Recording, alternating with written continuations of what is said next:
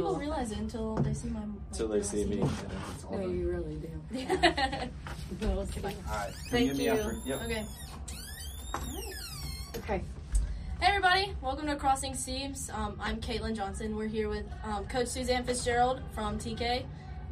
So super excited to be here. I know it's been kind of a crazy day, but so I guess to get us started, just kind of tell us about your background in the sport of volleyball and like what made you fall in love. Basically, I took my first teaching job in California, and part of that, getting that job as an English teacher, was picking up a coaching position, which happened to be volleyball. So I had the freshman volleyball team at Shasta High School many, many years ago, and it started out very innocent, and it was kind of a side gig to get into the main role of teaching, and I immediately fell in love with it. So that's where it began.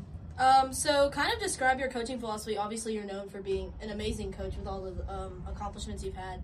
How do you lead girls here and at Walton, like how to focus and become the best versions of themselves? Oh gosh, my coaching philosophy. I think for me personally, it's just stemmed from having a life full of diversity and like adversity and lots of different situations and people in my life, coupled with hardship, whether I brought it on by myself or, you know, it was just part of my journey. I think those two worlds, when you've been exposed to a lot of different people and places, and you've also been part of sometimes even traumatic experiences, you learn to really rely on yourself. And so I think ultimately at the core of my coaching philosophy is getting young female athletes strong enough within themselves to know who they are on and off the court to overcome anything, to also work in any situation and environment they can. So what pushed you to, like, you know, I guess when you got that original coaching lab, like, you didn't have to keep going. So, like, what made you, like, keep going and pushing and giving your love to younger athletes? I think that just watching girls get better. I was pretty fresh out of the Marine Corps when I got that first job. And so when I started to see that I could marry the worlds, like my military background and my horse training background and my love for kids and just watching people reach their potential, it was like the perfect job, because you can be creative and you can, you know, it's always a new team, it's always a new puzzle, it's always something, and it never gets old and never gets boring. But the greatest joy is just seeing kids get better. So, what qualities do you think best represent an effective coach? I think a willingness, I just say willingness, a willingness to learn, a willingness to take the time to get to know their athletes on and off the court so you can better connect with them. And I would also say patience. I think sometimes early on in my career, I was very black and white about the way I wanted things done and how I wanted a player to respond. And I've learned over time that every kid has their own story. So you're going to react to me differently than another kid. And I have to take time and not automatically assume that kid is being defiant.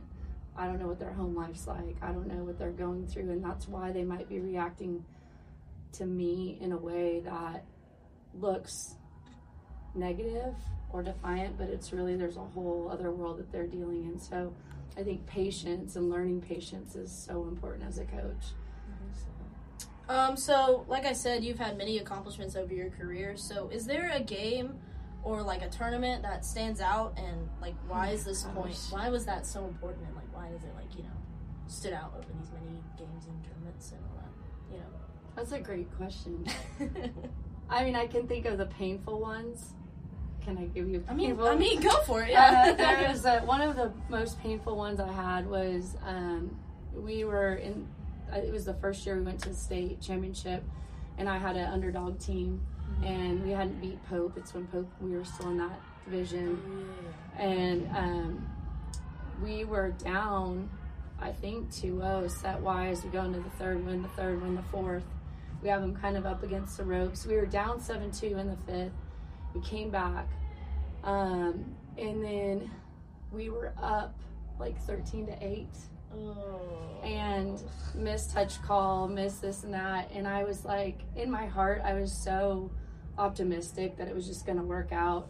Late call on a timeout, and I just have so much regret in that match, like waiting for things to happen as opposed to doing what I know could have slowed things down for the girls. Yeah. And I use that match all the time as fuel, and remember, control what you can control, whether it's a timeout or a situation, like really stay thoughtful. And you can't it's like that player that hopes the ball is out. Like you have to go to the line and make sure it's out. And I think that match reminded me to also coach that way, like discipline every single rep.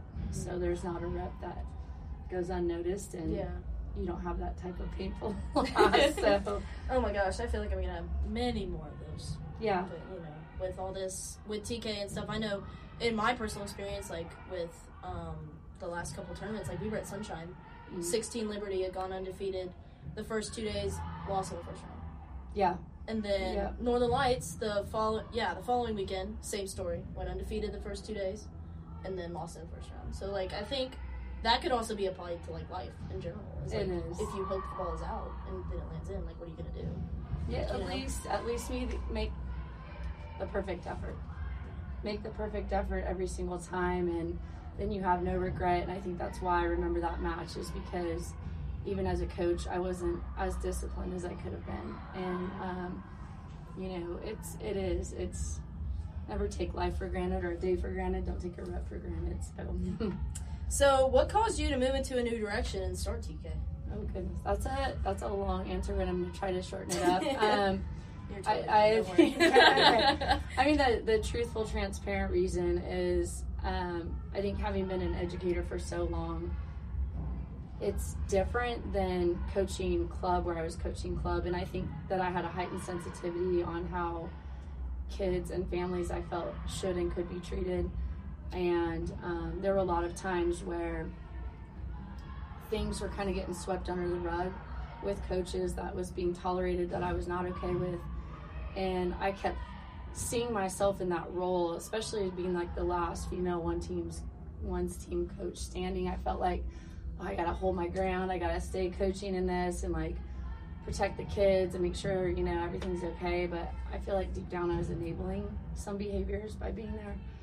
So ultimately I left, and probably the scariest thing I've ever done, but at the same time it's just been so rewarding and challenging, and I think the culture's starting to take hold. So yeah, and I think that my move to TK this year, that was probably one of the scariest things. Yeah, because like I was so comfortable at AEVC at my previous club, and then 15s year happened. It was just a train wreck. I mean, I'm sure a lot of people know that, and just I'm so glad I did it. I'm so glad I did it, and I'm like, okay, maybe I should do this more often. Maybe take a couple risks, Yes, and like calculated. Like you got to do your research. You got to make sure it's a good fit, but. I mean, this place is not for everyone. This weekend at JBA World, I walked into the bathroom, and there were some girls from a certain club talking, and they didn't know. I guess they didn't notice me. And they're like, TK's training is so horrible, and but they're kind of good, so maybe you could go there. And I just wanted to like stop and walk and say, it is hard and it is difficult. If you're not, but the hard is what makes us great, and the team's great. And I think we had the most successful weekend in TK history this last weekend. Oh yeah. So 17's getting a bid, and then 14's finishing high. Top 5 with the 2 at JBA World. So it works. Yeah. So what is the main thing you are proud of as as TK has grown and evolved and to where it is today from where it was? I think I'm most proud of the fact that it's kind of what you were saying. You just kind of overcome your fear, live your philosophy, and we're starting to create, I guess, a world and an environment where girls can come in and figure out who they are and what they bring to the table. And I'm really, really proud and honored to be a part of that process. Yeah. So what do you think, I know we kind of talked about the training aspect, and this is probably going to be your answer, but do you think that's what sets TK apart from like other clubs like in our area in Georgia, in the SRVA region? Like, do you think that's what sets us apart? I think it is. I think it will continue to be. I know how to train athletes, and I know we brought in the right people that are equally as hungry as a coaching staff. Like our coaching staff coming into the next club season is so driven as well. And so that also differentiates. Like, I'm on a constant quest to improve, which I don't care how good you get, like, there's always room for improvement. So I think that's another thing, is like, we have to stay humble and we have to stay motivated. And the last thing I think that differentiates us is that I am 100% okay with parents telling me what they're frustrated about and because I seek it as an opportunity to improve our program. And I think that open door policy and willingness to learn from our mistakes is huge. So yeah. So what would you say to athletes who are considering, making a change to TK like I was last year? And what do you think makes TK the right choice out of, What would I say to them? I'd say it's not for everyone. At the same time, I love what you said about stepping outside your comfort zone. I know that if an athlete really, and you probably can attest to this, like, if you kind of give yourself over to the training, you're going to see huge results mentally and physically. And just let go and go for it, and know there's going to be days that you question your decision. And that's the day that you'll also learn the answer to that.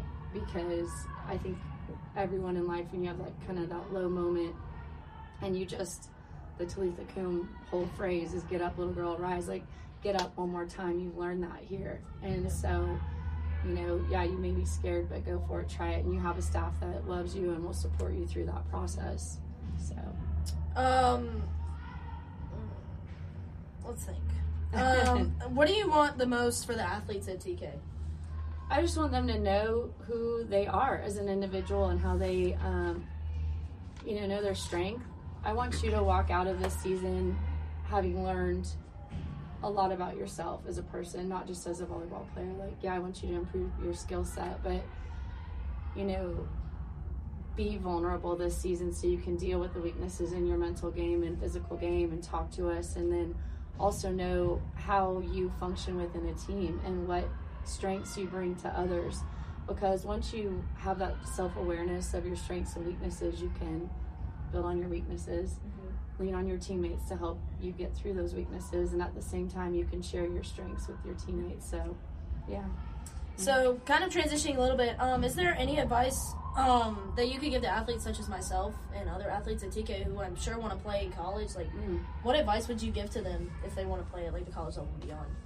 I've had girls go on to play in big programs, Florida, Ohio State, Wisconsin, and some of the best schools, and I've got one at Minnesota now. But it's just, I think the biggest piece of advice is don't cheat yourself.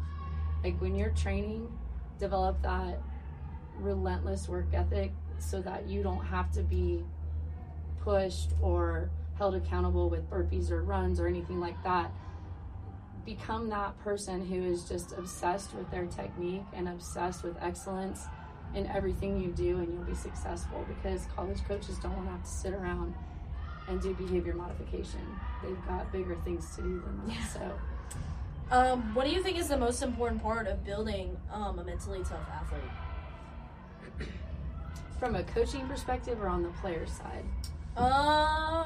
Let's do from a coaching perspective. I think to really get into changing and helping an athlete change or develop the mental toughness, is you got to figure out when they break. And then once you figure out kind of when that moment is, whether it's when they're playing in a match, or you figure out when it is, and then you figure out drills and skills and environments where you continue to place them in that moment where they typically break until they can get through it. And then they look forward, they start to, instead of being afraid of that moment, they welcome that moment. And I think that's where confidence comes. Again, it's attacking your weaknesses. So these 4 questions are something I'm going to kind of integrate into it. Okay. And it's asking everybody. I asked Danny the last time, I asked my school coach the first time. So do you have a habit or something you have to do before a game? So I do.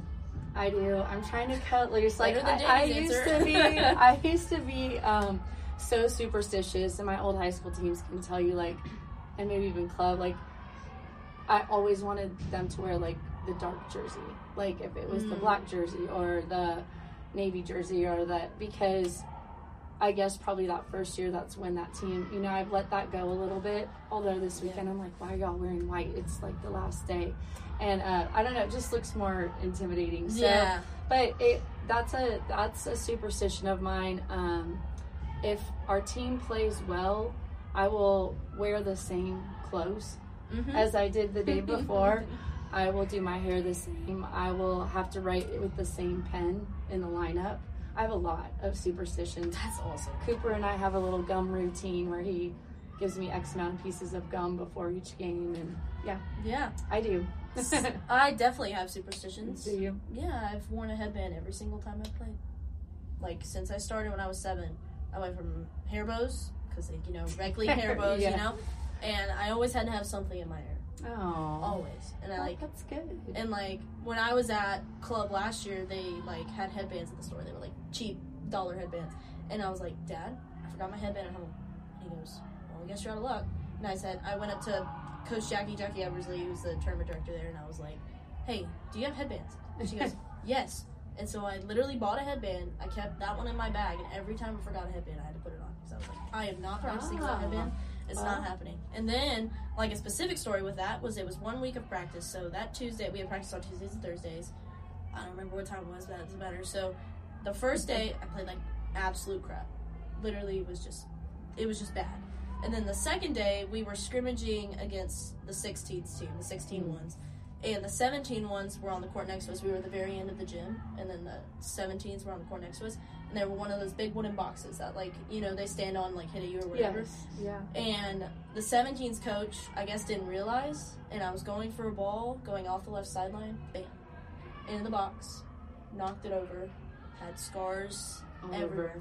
And I wore that headband on Tuesday and Thursday. After that Thursday, I threw it away. You were like, I was like, it's bad luck. No I'm more. not doing it. No more. No more. So funny. I mean, it's just, you know. You do. Yeah, I do. And mine comes from showing horses. So I used to have, like, routines, rituals of the, you know. I think it's okay. It gives you a sense of control. Yeah. Yeah.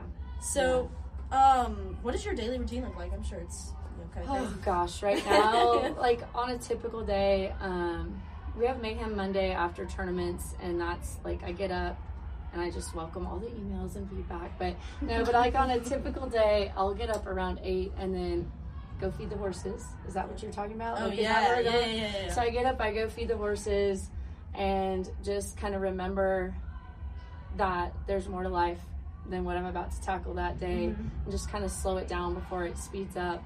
Spend some time out there, and then I go back in the house and do any admin work until about 1 or 2 p.m. And then we start to head in. Felicia and I will come work out for an hour or so, then go right into practice till 8 or 9 o'clock. Then go home, and usually we live an hour from here. So, so then I'll go home and hang out with the horses one more time, but not as long. Sit on the couch and probably work till midnight or 1 every night. And it just depends on, like, what part of the season we're in, but it's hard. And then on weekends, it's like we had AM and PM wave with 2 teams. It's just crazy. It's a lot, and I love it. Yeah. So, yeah. Well, I think that's it. Okay. Thank you so much. This has been Yeah, great. you're welcome. Yeah. Thank you. Good. I feel like we just ran through that.